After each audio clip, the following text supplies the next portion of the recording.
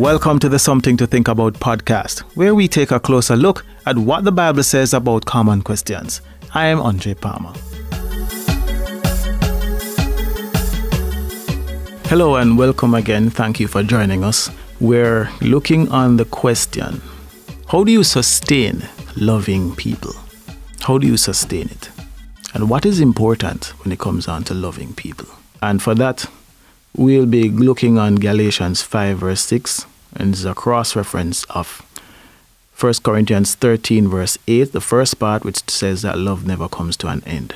As far as our relationship to Christ is concerned, it doesn't matter whether we are circumcised or not. What matters is faith that expresses itself through love. Our faith in God will enable us to meet the needs of other people in love. This is confirmation that the love of God is in us. Our actions and how we treat people will be a sign as to how much we love them. So as far as we have been going through for the past few weeks, probably a couple, 2 months or 3 months, we have been looking on what real love is. We have explored different components of it. And this is the last component of what we'll be looking on. And we're talking about compassion. Right? Being compassionate towards persons as opposed to being angry.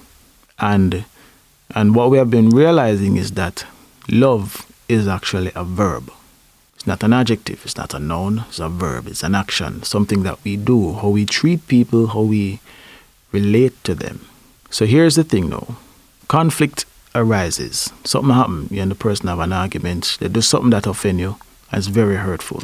And you have not spoken to the person about it. You have not discussed it. That is actually hurtful, but you're hurting.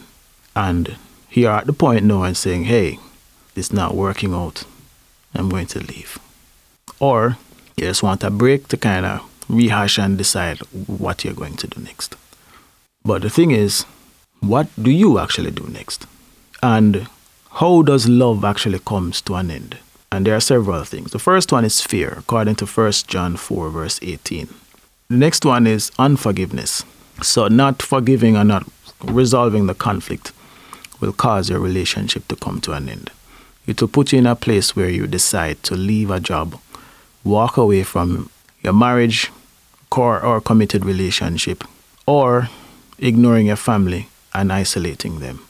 The next one is ignoring the needs of others, James 2:14, meaning ignoring the sick, not feeding the hungry, not giving a thirsty person something to drink, ignoring the naked person that needs clothes, not visiting persons in prison, and not giving persons shelter. So these three components, even though it's broken down into several parts, especially the last one, ignoring the needs. From those three components, we'll realize that the needs of people are three-dimensional. The spirit, soul, and the body have needs that needs to be fulfilled. And it is our duty to meet those needs. Because we'll go back up to the scripture that we read earlier. What matters is that faith expresses itself through love. So if you have faith in your relationship, that must be expressed through the actions that you choose and how you treat others in your space. How you treat your family, how you treat your co-workers, how you treat your spouse, how you treat your neighbors, all of that. So Matthew 25 verses 35 to 36 kind of explain what those needs are. There are 5 basic needs. Somebody to look after you when you're sick. Somebody to feed you when you're hungry. Somebody to give you something to drink when you're thirsty. Somebody to give you clothes when you're naked. Somebody to give you shelter when you don't have a place to stay. And somebody to visit you when you're in prison. So from a spiritual perspective, those needs can be translated in a very different way. First one is that persons will have a need for counseling. They will have a need for knowledge, wisdom, and understanding, guidance. They will also have a need for their sins to be covered. Some persons will have a need spiritually to be rescued and also have a need for protection. So how do you keep your love going based on the understanding of what is there?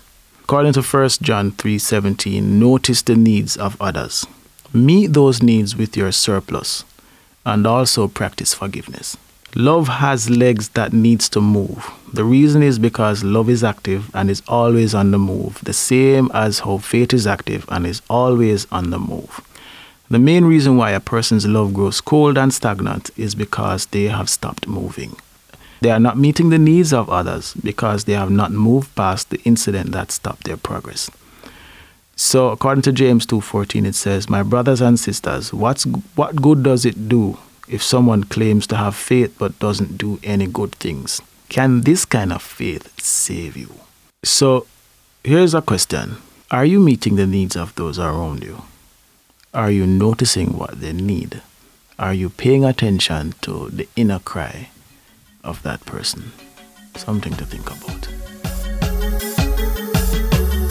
And that's our show. Thank you for listening. Please subscribe wherever you listen to podcasts. I release a new episode every Tuesday. If you have any questions, please email them to podcast@andraepalmer.com or send me a tweet @Andre Palmer. Until next time, guys, one love and God bless.